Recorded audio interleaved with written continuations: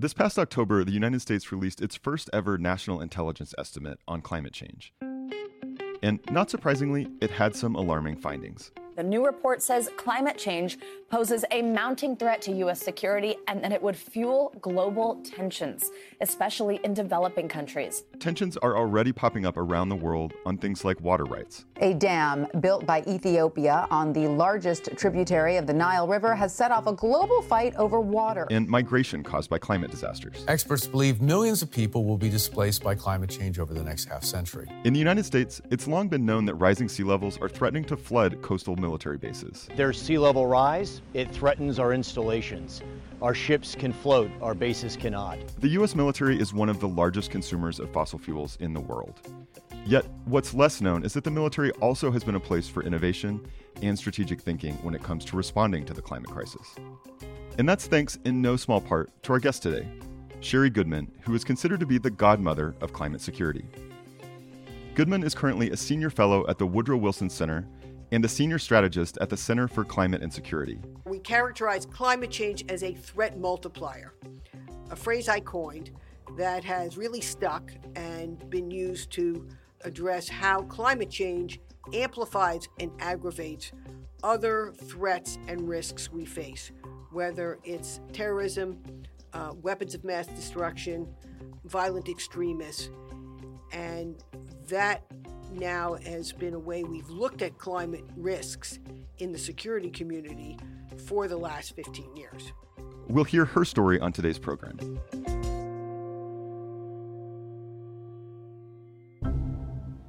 You're listening to Heat of the Moment, a podcast about the climate crisis and those who are working to fix it. I'm John Sutter.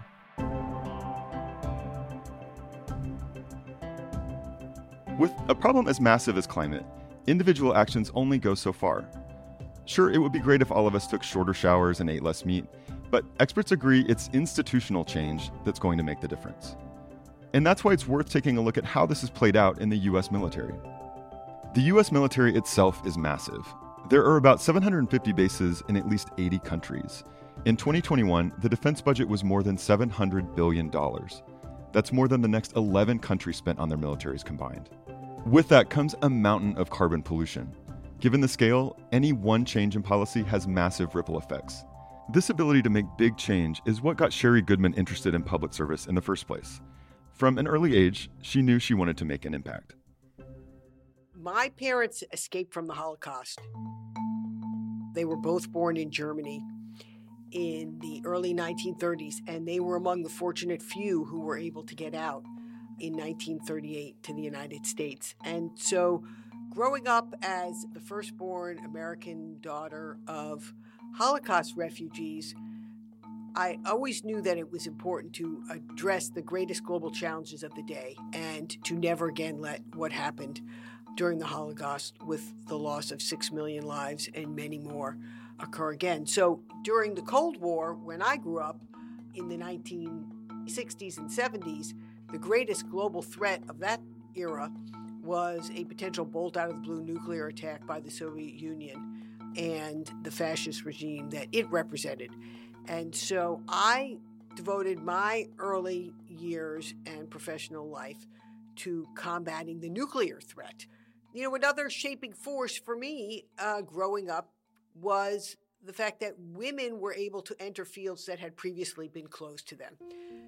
And so that was always apparent to me. I went to a college that had been all male till just before I went there. And so doors were opening and opportunities were increasing in new and different fields.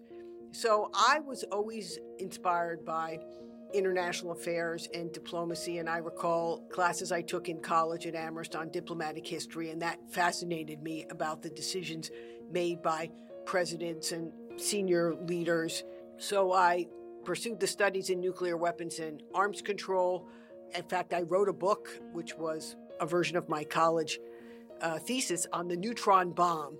I told the story of alliance politics and decision-making about nuclear weapons and technology and how governments and bureaucracies work. And I learned a lot about decision-making at the highest levels of government by doing that research. And I then worked after college at a consulting firm that did work for the Department of Defense on nuclear weapons and arms control, and I dove deeper into that field.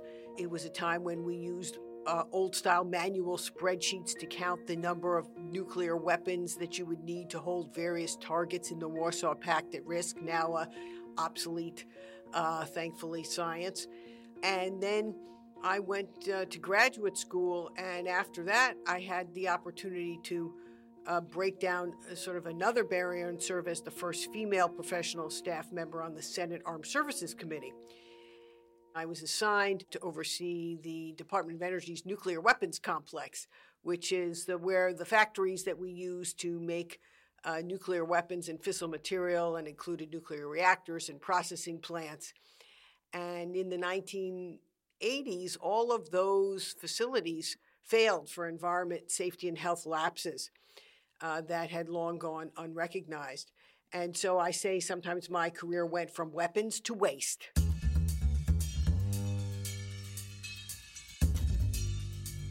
And then when we started investigating and looking at those environment, safety, and health lapses of the nuclear weapons complex, how to clean it up. And that opened up a whole set of new doors for me in what became the environmental security field. I mean, I'm just kind of in awe, frankly, of your career trajectory and of, I think it's a lot of people have the inclination to shrink away from big global challenges like existed in the Cold War and like we face now with the climate crisis. And, the fact that throughout your career you've pushed at those head on, I just think is really impressive. What led you to see global warming in the same light as nuclear proliferation and like sort of other massive existential global challenges? Like when was that? And do you remember kind of how that awakening, so to speak, like came about? I joined the Department of Defense in 1993 as the first Deputy Undersecretary of Defense for Environmental Security. And at that time, the major environmental challenges facing the Defense Department and indeed the nation were the cleanup of past contaminants, hazardous waste and toxic waste at Superfund sites, contaminated waterways and air pollution. And much of my time at the Department of Defense was devoted to helping the DoD and the U.S. military put in place the programs and people needed to clean up that past pollution. In fact, we cleaned up hundreds of Superfund sites, restored many waterways, protected endangered species. In fact, many military bases are islands of nature because they've been undeveloped and are used for training and not for intense local development. So during that period, we focused on moving the Department of Defense from being seen as an environmental laggard to what it is seen as today, an environmental and clean energy leader. Powered by the desert sun. That's Nellis Air Force Base in Nevada, which now gets 25% of its electricity from these 72,000 solar panels. The carbon footprint that it saves is 24 tons, about the same amount as 185,000 cars. That's a lot of cars.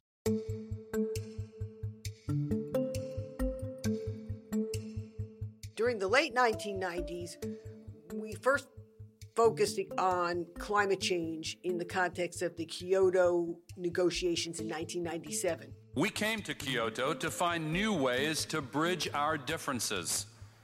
In doing so, however, we must not waver in our resolve. And that was really the first time we looked in a dedicated way at what type of greenhouse gas emissions military activities produce, how you could reduce that, and how we would apply that across the whole Department of Defense. And that was a very complex exercise. In fact, the United States, for the 1997 Kyoto Protocol negotiations, I sent 2 uniformed military leaders on the delegation that went to Kyoto, Japan, for that negotiation. And they were widely recognized for their talents and their abilities to help everyone on the delegation, whether it meant just bringing them coffee late at night or negotiating part of the agreement. And many were surprised that the United States had uniformed military on the Kyoto negotiating team, but they were all very pleasantly surprised when they met the two individuals, a Navy and an Air Force officer who served with such great distinction. I want to take a moment before I leave to comment on the outcome of the climate change negotiations that have just been completed in Japan.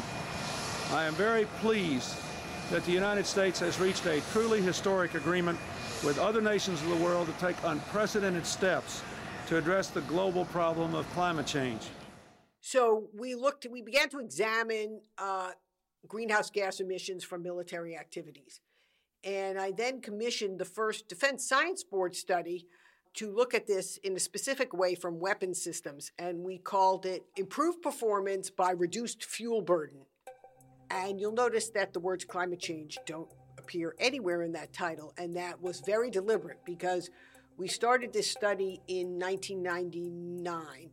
And we knew that it wouldn't be completed and released until the beginning of the next administration in 2001. We didn't know what administration that would be or how friendly they would be to addressing climate change activities, but we wanted it to be relevant to military operational activities. And indeed it was. It was really the first study done inside the Department of Defense to look at how do you improve your military performance and fuel efficiency at the same time. That came out in 2001, but then 9/11 happened and attention went elsewhere in the United States for a number of years. By that time, I had moved to the Center for Naval Analysis, which is a think tank that works with the Department of Defense and the intelligence community and other parts of our national security community. And in 2006, we launched an effort to organize a military advisory board to address the national security implications of climate change. That military advisory board was the first such group of senior retired military leaders from all services, Army, Navy, Air Force, Marine Corps, and representing all regional combatant commands from Central Command, Pacific Command, Southern Command, with experience from infantry to the nuclear Navy. And we spent a year of study learning from the world's leading climate scientists. And in fact, most of these dozen military leaders knew nothing about climate before they joined. In fact, when I asked them, and I knew them, each of them personally, they said to me, Sherry, we don't know anything about climate change. We're warfighters. And I said, okay, but go on this journey with me. Let's learn about climate change. Because each of them had, in their own way, during their service, also been leaders in environmental security in terms of cleaning up contamination in their service or conserving natural resources or otherwise improving environmental performance. And so they were open, as most military leaders are, to learning. And so we learned from the world's leading climate scientists, both in the U.S. and in the U.K. And after a year of study and analysis, we published a landmark report, Climate Change and the Threat to National Security, where we characterized climate change as a threat multiplier. Can you tell me a little bit more about that term threat multiplier? Because, I mean, as you mentioned, I do think that has really stuck and in some ways shaped the way that people who study climate policy think about risks. I guess, what do you mean exactly by that term, and how do you think it applies to the world today? Well, take, for example, drought. We now live in a time where we have prolonged drought across much of the world, particularly North Africa and the Sahel, parts of the Middle East. These are also areas that suffer from persistent ethnic, tribal conflict and violent extremists. There are already many of them fragile states with inadequate governance capacities and state capacities. When you add climate change, which aggravates drought, heat, sea level rise in certain places, that becomes a multiplier effect on the other conditions. Now, climate change can act as a threat multiplier, essentially driving conflict by deepening existing fault lines. What we see is it creates instability in countries. In fact, a 2017 report that as temperatures in the southern hemisphere rise, we'll see greater asylum applications in Europe with almost a 100% probability. So, you mentioned that there was a report in the 90s when you were Deputy Undersecretary of Defense that specifically avoided the words climate change. I'm assuming because they could be politicized. I guess I'm just wondering, like, kind of generally what pushback you felt as someone who, within the military was pushing for a reckoning with the climate crisis at a time when I'm guessing that wasn't, the opinion that everyone had. I'm wondering if you can talk about that. Oh, I had pushed back along the way on all aspects of the environmental agenda, of which climate was just one small piece in the 1990s. I mean, one of the early things we were trying to accomplish was to get recycling throughout the Pentagon, the world's largest office building. I was having trouble getting the so-called mayor of the Pentagon, the person who basically ran office space and recycling bins in the Pentagon, to put more throughout the building, because if you don't have enough recycling bins, people won't use them. They'll just throw things away. So I finally came up with the idea that I would ask the Secretary of Defense on Earth Day. So we had a recycling event on Earth Day, and that compelled the mayor of the Pentagon to showcase what they were doing for recycling. And that broke down some barriers. So you had to think of creative ways to break down barriers and address questions. I often tried to work with the senior leaders who I knew were open to new thinking. At that time in particular, General Gordon Sullivan, who was the Army Chief of Staff, and he reset the Army after the Cold War. Leadership culture starts from the very top, and he and others really enabled the Army and the other services as well to begin to see how you could integrate environmental considerations both into realistic training and to improved military performance. We have to get innovative, and we have to take risk. And we need to find people who are willing to stand up and say, look, we have to do something. Because if we don't do something, we're going to find up with the Atlantic Ocean in the Back Bay of Boston. And so today, when the Army and the Marine Corps train around the longleaf pine where the red-cockaded woodpecker lives in eastern Carolinas, they use that tree as an obstacle, realistic obstacle in their maneuver training. So instead of trying to cut down the tree and therefore the habitat of the red-cockaded woodpecker, as they used to do, now they build it into the training. So they've learned a lot of new creative ways to help manage military activities and protect the environment.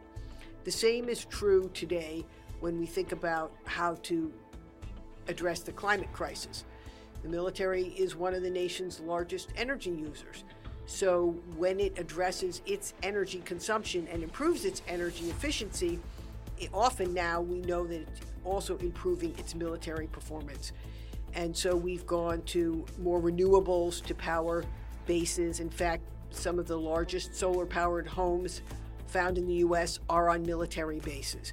And the military has widely deployed microgrids for energy efficiency and more energy resiliency to withstand power outages like we now experience in extreme storm events at its bases around the country. Because remember, we need to have our military and our first responders available to us to help in these times of crisis. I'm wondering if you could talk a little bit more about why, in your view, it's so important that the military is engaged in not just a conversation about the climate crisis, but about implementing policy changes. Why do you see the military as so central to this conversation? Well, our military affects the climate and is affected by it, just directly. It's a very large organization with millions of people, and so what it does is affecting the climate every day.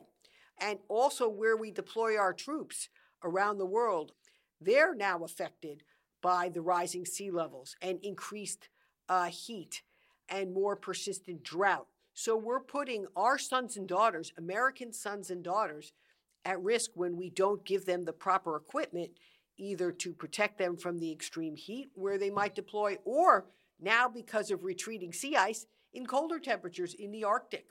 So we are learning that we need to better protect both the safety of our troops, the resilience of our military bases, which are like small cities and have all the same challenges with infrastructure that our cities now face, from extreme weather events, sea level rise, drought, and flooding.